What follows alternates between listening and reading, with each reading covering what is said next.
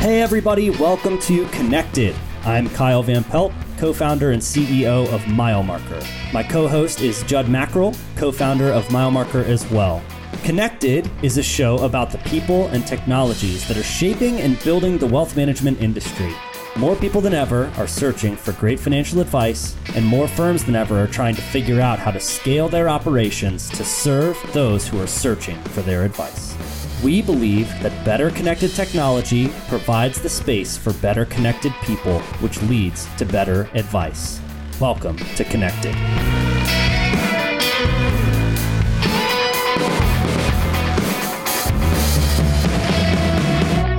Hey everybody, welcome back to Connected. I am your host, Kyle Van Pelt, CEO of MileMarker, and today I have the privilege of being joined by Dr. Daniel Crosby. He needs little introduction, but for those of you who don't know who he is, he's a Chief Behavioral Officer at Orion Advisor Solutions. He's a repeat best-selling author with books like The Laws of Wealth and Behavioral Investor. He also loves all things Tweed. He loves all things Filipino. And for some reason, he loves the St. Louis Cardinals, which we're going to talk about a little bit more in this conversation. There's many facets to you, but did I miss anything in that introduction? No, that's all the good stuff. That's the last place Cardinals are the good stuff. What a turnaround for them this year, huh? Yeah. Yep. But in the wrong way. Yeah, not a great year, but we'll get to that. Yeah, are you okay with that? I mean, again, I know you're the psychologist and everything, but I wanted to start by just asking, like, how does that make you feel? I mean, I feel broken, Kyle. It's like I look forward to baseball season all year. And I mean, the Braves are my second favorite team. So the Braves being as incredible as they are is helping a little bit. But I mean, I look forward to baseball season all year, and the Cardinals are reliably competitive. And this year they have been a train wreck, and it's not great, man. No, it's weird. Again, as baseball fans, it's not like a lot changed about their roster. They have almost all the same players from last year. I mean, it's like they've just had a collectively almost year-long slump for all of those guys. You know, returning all-stars, good pitchers, all of that stuff. Like, it has just been. It's psychology. Dare I say there's oh, come on. No, there's a huge element of psychology, because like you said, they return, 90% of the team that won the division last year, and they're in last place. And I think there's a huge element of psychology to it. I think there's like team, culture stuff, team development stuff. The team kind of went off the rails early in the year when the manager showed a lack of confidence, sort of publicly threw a beloved player under the bus. I mean, all that stuff's real. Yeah, well, that's good. You took that an angle I wasn't expecting. Well, I have a hammer, Kyle, and I see nails everywhere. Everything's a psychology problem to the doctor. Yeah. Yeah, you and I both have the unique experience of not being core Braves fans, but both living in Atlanta, Georgia, watching that. But I don't think a lot of people know. So you're from Alabama, but you're a Cardinals fan. So how did you become a Cardinals fan in the first place? Yeah, so my grandpa grew up in the middle of nowhere in Texas before there were Texas teams. And the strongest radio station, the only radio station that could reach his little dusty little part of the world, was KMOX out of St. Louis. And so my grandpa grew up on a ranch in Texas, a big Cardinals fan, listening to the games every night on the radio. My dad grew up in Monterey and Carmel, California, a big Cardinals fan, going to see the Cardinals play the Giants. And then, when you're from Carmel, California, the next thing you want to do is move to Alabama and raise your kids there. And so I grew up in Alabama. I've actually never been to Monterey. What? Yeah, isn't that terrible? I grew up in Alabama, a Cardinals fan, and my dad would take us to Braves games, and I would want to get a tomahawk or a Braves hat and stuff, and my dad was like, absolutely not, no son of mine kind of thing. I'm a little more flexible with my kids. I'll let them cheer for the Braves. Well, and I think it's easier too when you live here, right? And then when they're as good as they are right now, it's like it's hard not to get caught up in it. I can't. So you're different. You're a Cardinals fan, so it's NL, National League and National League. I'm a diehard Phillies fan, which is in the same division as the Braves. So I'm like, living amongst our rivals all the time and watching all of these people just celebrate and be happy. So you guys can can enjoy it a little bit more than us. Yeah. When people ask me about the Cubs, they're like, you don't really hate the Cubs, do you? And I'm like, no, from the bottom of my heart. Like, all the way, all the way hate the Cubs. Like the whole organization, everything they stand for. Great city. Love to visit. Hate the Cubs. So I totally get it. We'll get into some more, work stuff too. But one thing, I actually don't even think I knew this about you when I was doing some research. So you're, I think I saw somewhere that you and your wife love to frequent comic book shops. Is that true? Do you guys like to go check out comics? No, my wife is far too pretty to love comic book shops, but I take my kids. I take my kids. I'm gonna get fired. I take my children to comic book shops. So this was a tradition that really started when we lived in Alabama. There was a really good one. In fact, far better than we have here. I grew up in Huntsville, Alabama, which is kind of like nerd central. Everybody's a rocket scientist. Everybody works for the space program or missile defense.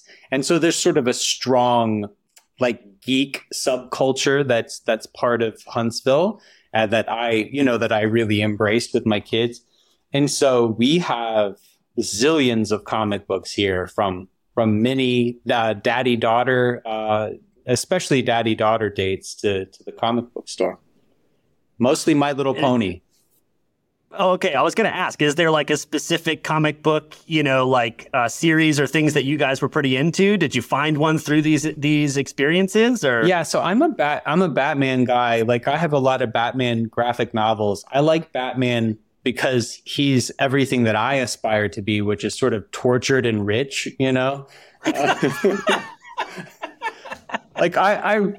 seriously, I always really did like Batman because it's just like, Spider-Man, like, oh, you get bit and now suddenly you can, you have superhuman powers.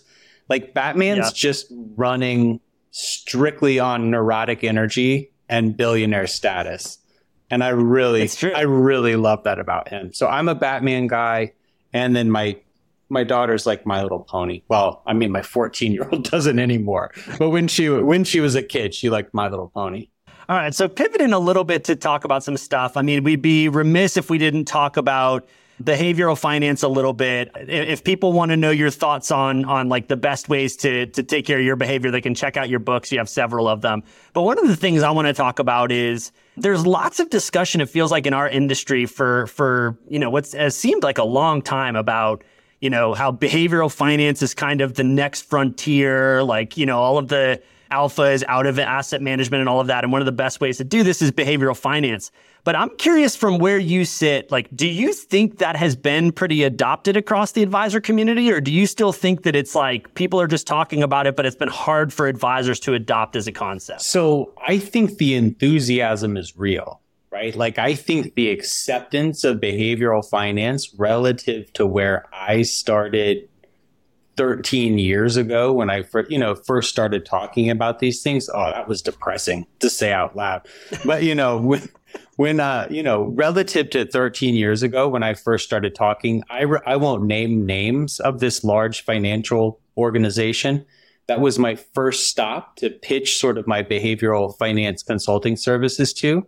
And I'm like, okay, here's my pitch deck. And like, here's what I do. And they're like, behavioral finance, this is not a thing. I mean, they were literally like, this is not real, and I'm like, no, it's real. Like, here's the research and they're like, this is not a thing. And they ended up hiring me eventually, like years later. But, at first it was like, this isn't even real. So I think the enthusiasm is real, but I think the adoption has been uneven because real adoption takes a couple of things that we're just really starting to see. And it's really baking behavioral finance into the process of an advisor's every day. That's what we're trying to do at Orion, like really put behavioral finance on an advisor's desktop and sort of embed it within every part of her day. And so that's kind of what we're trying to do at Orion, because I think if you look at this is depressing to say as someone who writes books and speaks largely for a living, if you look at like recall, we forget 90% of what we learn in 3 days if it's not reiterated or personalized or applied. And so I think for many years, there was a period of time where behavioral finance was so new. Then the enthusiasm around it grew, but like people like me would go to a conference and speak about it, and people would go, yay, this is great, we want it. And then by the weekend, it's gone. I think the enthusiasm for it has never been greater. Like even this year, it has felt like something shifted and the enthusiasm has been really great. But I think the way that we take it next level is by tools and technology that can sort of exist on an advisor's laptop or desktop. What do you think was the inflection point for the enthusiasm? Was there something was it a study that came out? Was it just you out there, banging the drum with other people? Because I know there's a couple of other people who bang this drum, but what do you think was that inflection point? I think if you really break it down, it all comes down to me. I'm just kidding. I was hoping. No, of course not. I think there's two things. I think one thing is the research is just really compelling. We're doing an event tonight, and I'll just give a sort of a preview of coming attractions. Schwab just came out with some research from their, volumes of data. They found that people who were intentionally and explicitly using behavioral finance practices in their practices last year had 3.3 times the wallet share capture of those who didn't. So they got 3 times more assets from existing clients than people who didn't. Merrill Lynch did a meta-analysis, which is the study of all the studies about 7 years ago. And they looked at all the things an advisor does. Everything that an advisor does is additive, everything from product selection to asset allocation to tax alpha and all these things. Like it's all additive. But sort of the blocking and tackling stuff, like I just mentioned, adds about 30 to 60 basis points of value per year. The behavioral stuff they found, again, this is a study of all the studies. You just compile them and average them. The behavioral stuff like client assessment, understanding your client, behavioral coaching, they found that this stuff added 65 to 244 basis points. I mean, and I could kind of go on and on. Like there's just a body of research now that shows that this is what advisors do best. And this is where advisors add the most value. That's, I think, probably the biggest driver. I think the second driver is self-interest. I think that in a world where asset management fees are constricting, in a world where active management underperforms more consistently than it performs, I think good advisors see that their value proposition is shifting just from sort of a practical and a marketing standpoint. And they know that investors have access to data and education more than ever. You're dealing with a savvier and savvier investing populace, and your trading and other stuff has been completely commoditized and disintermediated by technology. And so I think that behavior is sort of the last stand of the advisor, and frankly, it's not going anywhere. I think if you look at like what AI does well, what tech does well, it does speed and precision and rote stuff well. What it doesn't do well is selling and connecting and empathizing. And so I think behavioral finance is and will continue to be kind of like the last holdout of advisor value, and it's significant value. Yeah, there's a lot to unpack there. And I love kind of that last comment about technology being great at speed and precision, but, humans are inherently, imprecise and messy. I mean, we can think and feel something one day and then the very next day have a completely different thought or feeling, or you change your mind or all of that sort of stuff. So it's hard for AI to figure humans out and help us make sure. And that's the value of a lot of this behavioral finance stuff, is as people are going through those swings of emotion and thoughts and feelings, it's like, how do you keep them on the track, right? I mean, at its core, that's the idea. You talked about like bringing tools to the desktop, but I guess one thing I also want to talk about is, for some reason, a lot of our conversation centers around advisors and people who run firms focusing on their highest and best use of time. And I'm curious for you, is behavioral finance something that every advisor should aspire to kind of become quote unquote fluent in, or should they hire somebody on staff who it's like they are focused on installing behavioral finance in client service or relationships or things like that. Ultimately, the question is, should every advisor try to figure out how to do this as a competitive advantage, or should every firm just try to figure out how to implement this in a centralized way? Yeah, so I think, right now, I don't want to leave anyone out, but there aren't many firms that have someone like me on staff. Orion, Betterment, one or two others. There's not a ton, like in the financial space. Now, I think you're going to see that change. I think that the big tech firms will all have that. And you start to see that in telehealth and other places, even marketing. A lot of times they have behavioral teams on staff. Public policy, NGOs have been quicker to sort of accept and integrate behavioral science quicker than finance has. So I think you're going to see that, and I think it's going to trickle down. And I think you would even see like large regional RIAs, I think eventually have someone who was something more or less akin to what my job is. I don't imagine that ever trickles down to like smaller advisory firms, but that's honestly fine. One of the things that, I analogize it to when my kids were little and we were trying to get them to eat vegetables, and you would have to do some stuff like mash up broccoli and brownies or whatever, like, blend up black beans and brownies or whatever, like just kind of sneak it in there. And at the risk of infantilizing our clients, I think that that's one of the things that we kind of have to do a bit, because Morningstar and others have done really interesting research on basically when you come in through the front door, right? When you come in from the front door and you ask clients, what do you love about working with your advisor? Where do you find value? Response is like, they help me manage my emotions, are always way at the bottom. Like they're always way at the bottom.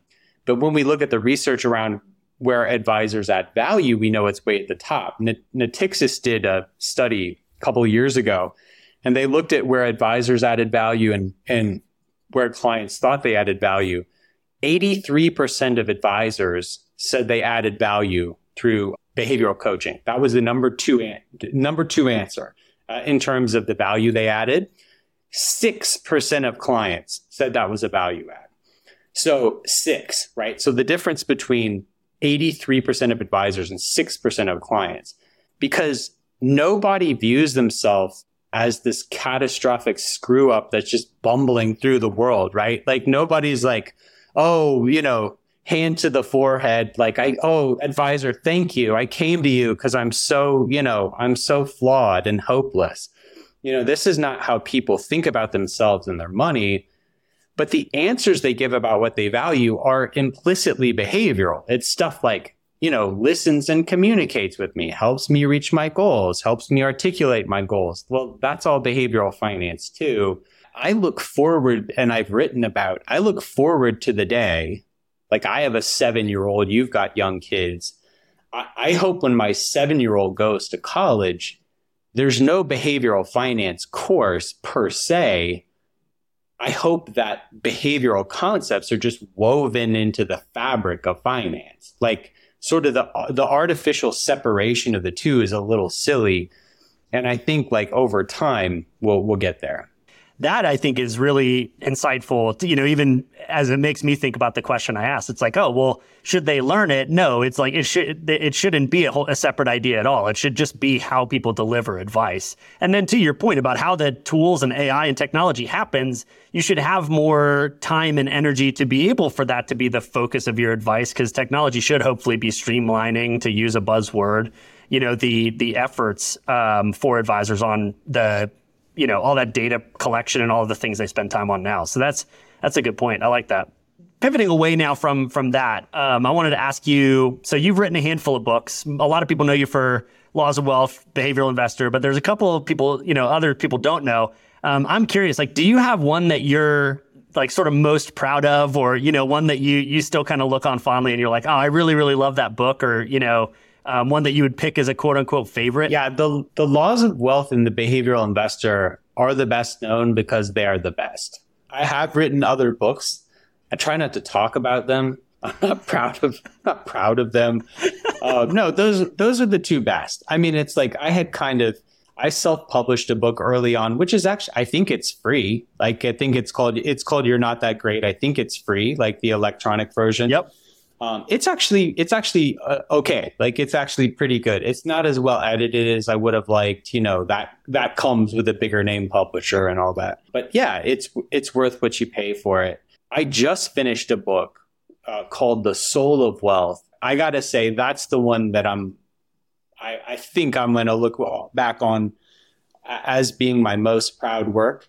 I sort of learned to unmire myself from the specifics of like stock picking strategy and asset allocation. When you look at my books, they're both very well reviewed, and I'm very happy for that. They both won awards, and I'm very happy for that.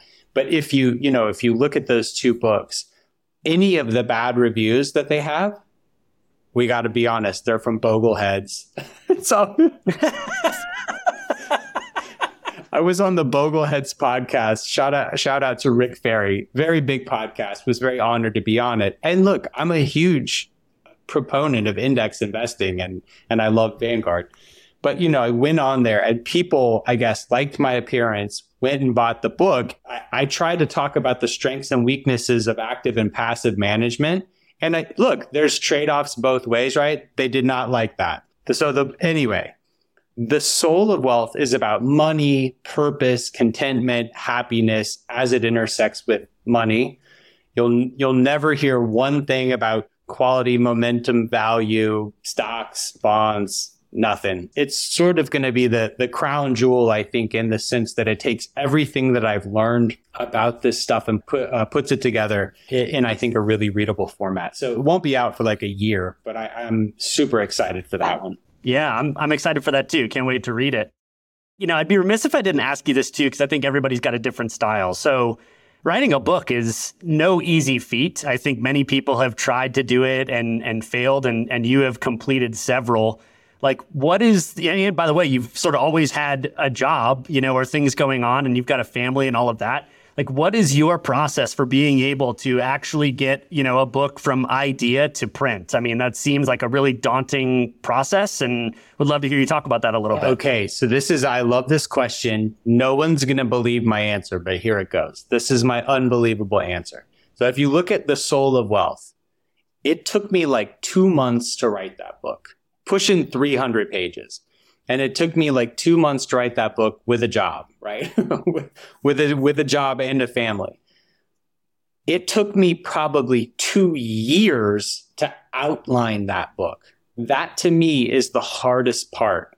So here's what I do. If a book is going to be whatever, easy math, 200 pages, it's going to be 10 chapters long.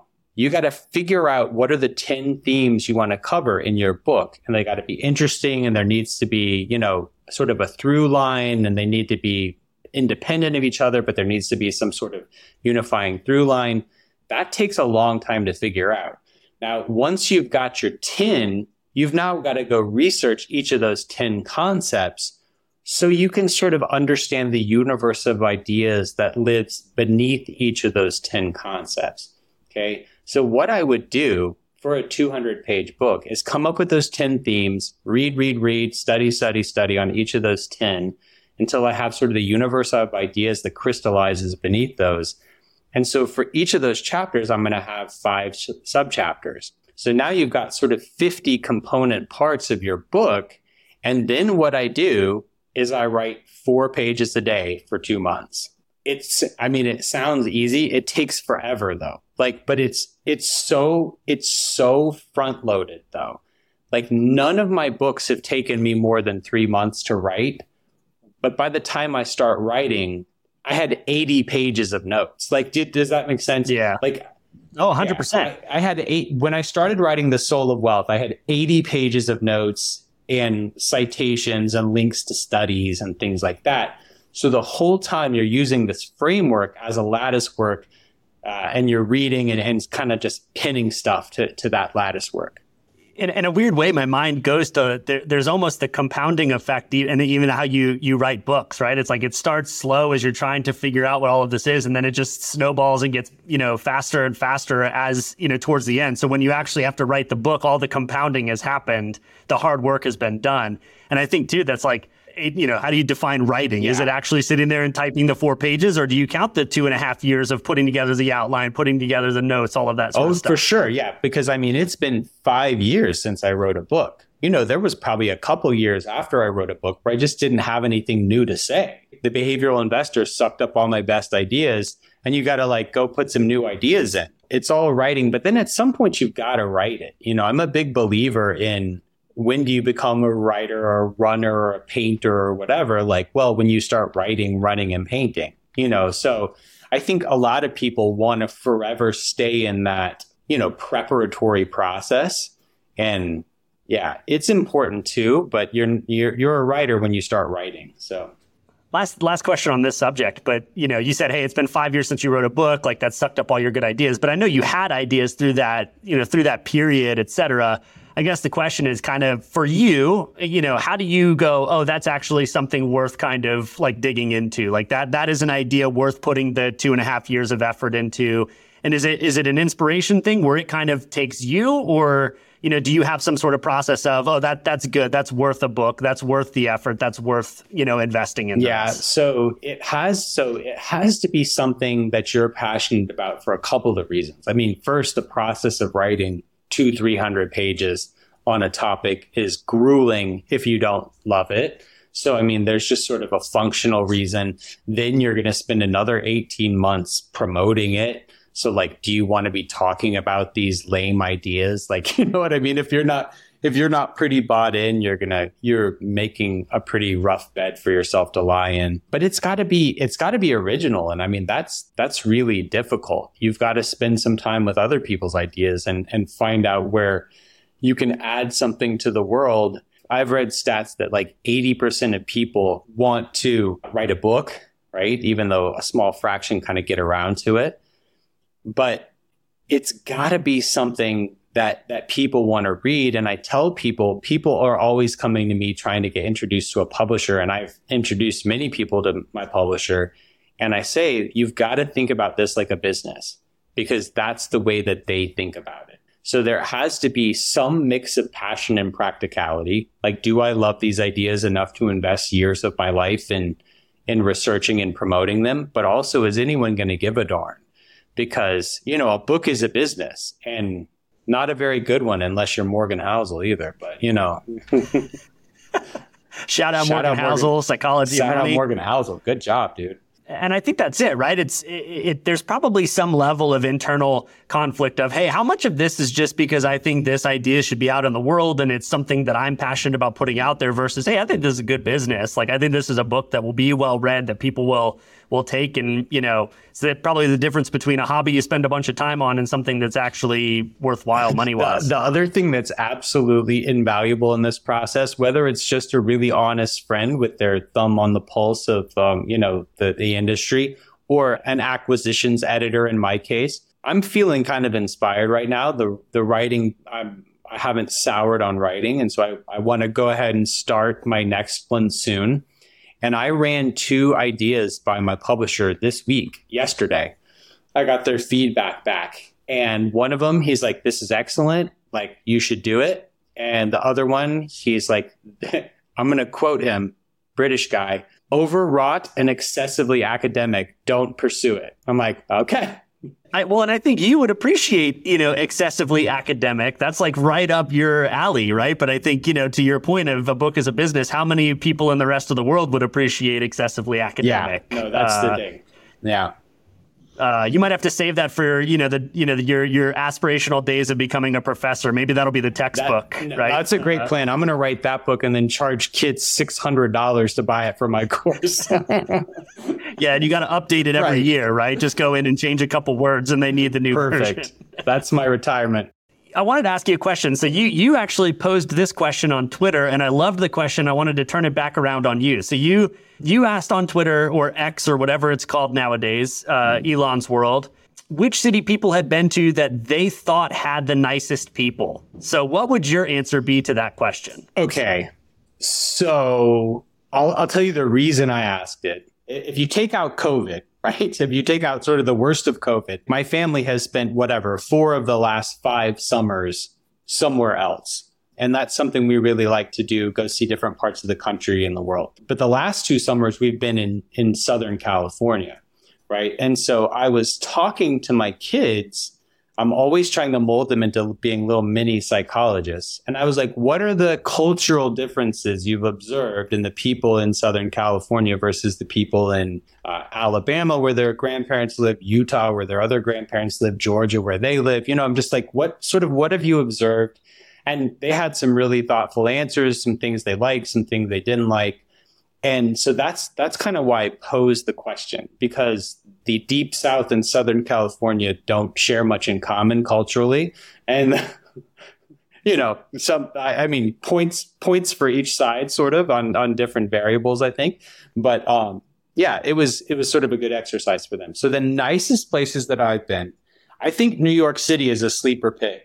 I think New York City has some of the nicest people in the world. I'm a simple redneck. And so I did not go to New York City until I was 23 years old. And I remember being in New York City at 23. It was my graduation gift. Me and my dad went to New York. And I remember we got way lost on the subway. We ended up somewhere we shouldn't have been. And we were trying to figure out where to go. And we were like trying to stop people on the subway. Like, excuse me, could I talk to you for a second? Excuse me. And no one would stop. And then I'm like, well, wait a minute. We look like we were like scamming them or something. You know, it's like we weren't going about this the right way. But once you kind of get past that, I think New York City has some of the nicest people around. I mean, I think the South's reputation for warmth is well earned. And I think the Midwest has some extraordinarily kind people as well. So I'm going to give it Midwest nice. Yeah, I'm going to give it to the upper Midwest, the Deep South, and New York City. I love it. And then you had another one, this wasn't a question so much, but you said, find someone who loves their city and let them show you all the best parts. Like if you're trying to, and I think this comes from you traveling a lot, all of that sort of, but if somebody came to you with that, which city would you show someone and what parts would you show them? Would you choose Atlanta? Would you choose Huntsville? Would you choose, someplace else? Like if somebody approached you, which city would you show them around and what would you show them? So we'll do a couple of cities. So this was, again, driven by a specific event. So my friend Max, who is an advisor, we went to LA, and my daughter is a huge Elliott Smith fan, and Elliott Smith died in LA, and most of his career was there in LA, and she's just absolutely obsessed with Elliott Smith. And so Max picked me and my kids up one day, took us all around LA, and showed us, like, this is where Elliott Smith played his first show. This is where the mural was painted that was on his second album. This is where he died. This is the liquor store he's singing about in this song. I mean, it's just like on and on and on. And then he took us around and showed us all these different things. And I had been to LA a zillion times, right? Like, I mean, I've been to LA many, many times, but it was transformed by him showing us around. Alex Chalakian showed us around the night before. My buddy Jonathan is an improv comedian and showed us his improv stuff. And we just got to see all these parts of LA that we would have never seen on our own. So if someone were to come to Atlanta, we're going to go best sporting event, best food, and best local attraction. So for the sporting event, I'm taking them to an Atlanta United game because I think that the fervor of Atlanta's soccer community would surprise most people. And right? No, it is. I mean, because again, you would think, I love that you answered that way because people would think it's Braves or, it's a Hawks game or Falcons or something. But Atlanta United, is the energy, everything about that atmosphere is like inherently Atlanta. Like it's not like a different culture that came here. It is Atlanta, but it is passionate and it's so much fun. And I think people would be surprised at how fun it is. It's incredible. I mean, you got 75,000 people on their feet the whole time screaming. The banners and the flyers that sort of integrate Southern culture with soccer culture, like European soccer culture, are so cool. So Atlanta United is my sporting event. my sort of cultural thing is I'm going to take them to the Center for Civil and Human Rights. It's probably the most moving. Only the Holocaust Museum compares when it comes to just sort of a moving museum going experience. Talks about not only the fight for civil rights in the Deep South, also the struggle for broader human rights throughout the world that persists to this day. Incredibly moving, some interactive exhibits. I won't spoil anything, but just really a fantastic sort of cultural marker there. And then for food, I'm taking them to Kamayan ATL. Kamay is the Filipino word for hand. And so Kamayan is where you spread out banana leaves on the table, pile it high with rice, barbecue, fish, spring rolls, everything. And you and your crew just go to work with your hands on this like mountain of food in the middle. And, Atlanta isn't historically known for being a huge epicenter of Filipino immigration. But, Kyle, it's so cool. They had the first Filipino fest in Atlanta this week. And I drove down there. It took me forever, right? Drove 45 minutes to get there. And it was so crowded, I got turned away and I had to go home.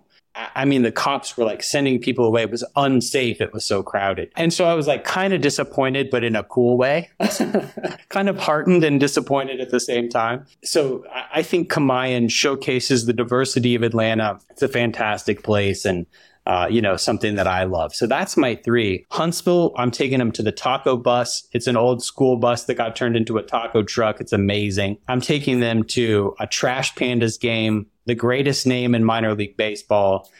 And I'm taking them to Low Mill Art Center. Low Mill is a giant, used to be a cotton refining factory. Then it was like a shoemaking facility during the Vietnam War. It's enormous.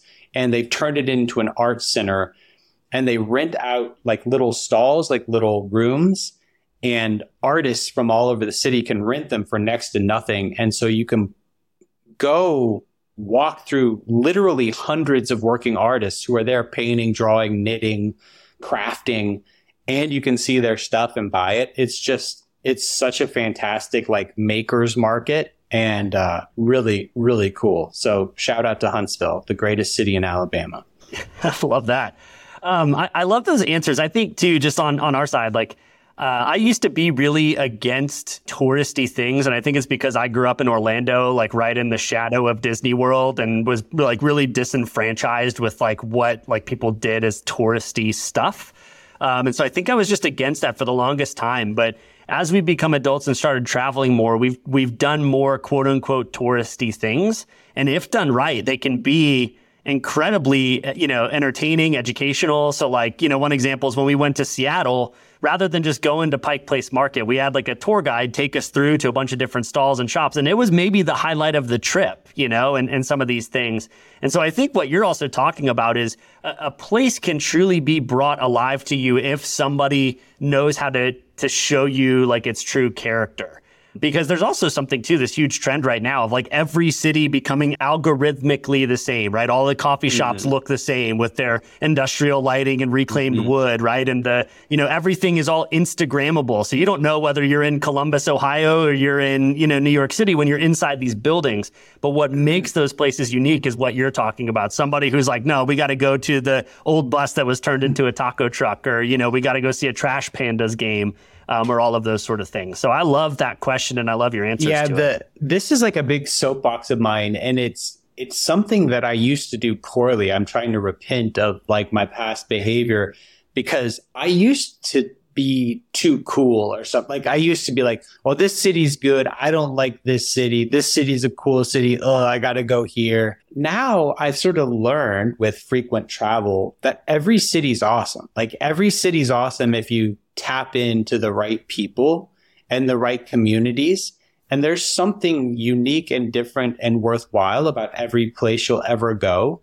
And I think when you approach it with that mindset, because, look, being from Alabama, like when I tell people that, some people are lovely about it, of course, but there's a like good chunk of people who are like, ugh, like, like, ooh, what? And, making rude comments and stuff. And you're like, no, that's such a small-minded perspective. And I mean, it's one that I had for a time.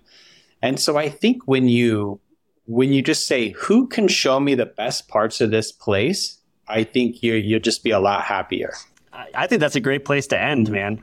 So this has been an awesome conversation. You talked about your book, The Soul of Wealth, which is coming out sometime in the future, but anything else that you kind of want to shout out or talk about here while you have the mic? Yeah, of course. So, go check out the podcast. Standard Deviations is the name of my podcast. And also for any advisors at Orion, we have an advisor academy. It's just called Orion Advisor Academy. And we offer free CE courses, largely on behavioral finance, to people, whether they're clients or not. So go check it out. Go get some CE. We'd love to teach you about this weird world of humans and money. I love it. Awesome, man. Well, thanks so much for coming on the show. It was a pleasure, fun conversation, and I can't wait to do it again.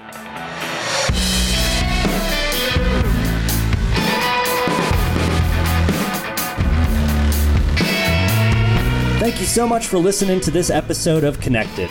This podcast is brought to you by MileMarker, and it is produced by Turncast. You can subscribe to future episodes in Apple Podcasts, Spotify, or wherever you listen to podcasts. Please leave a review. It helps us and our show.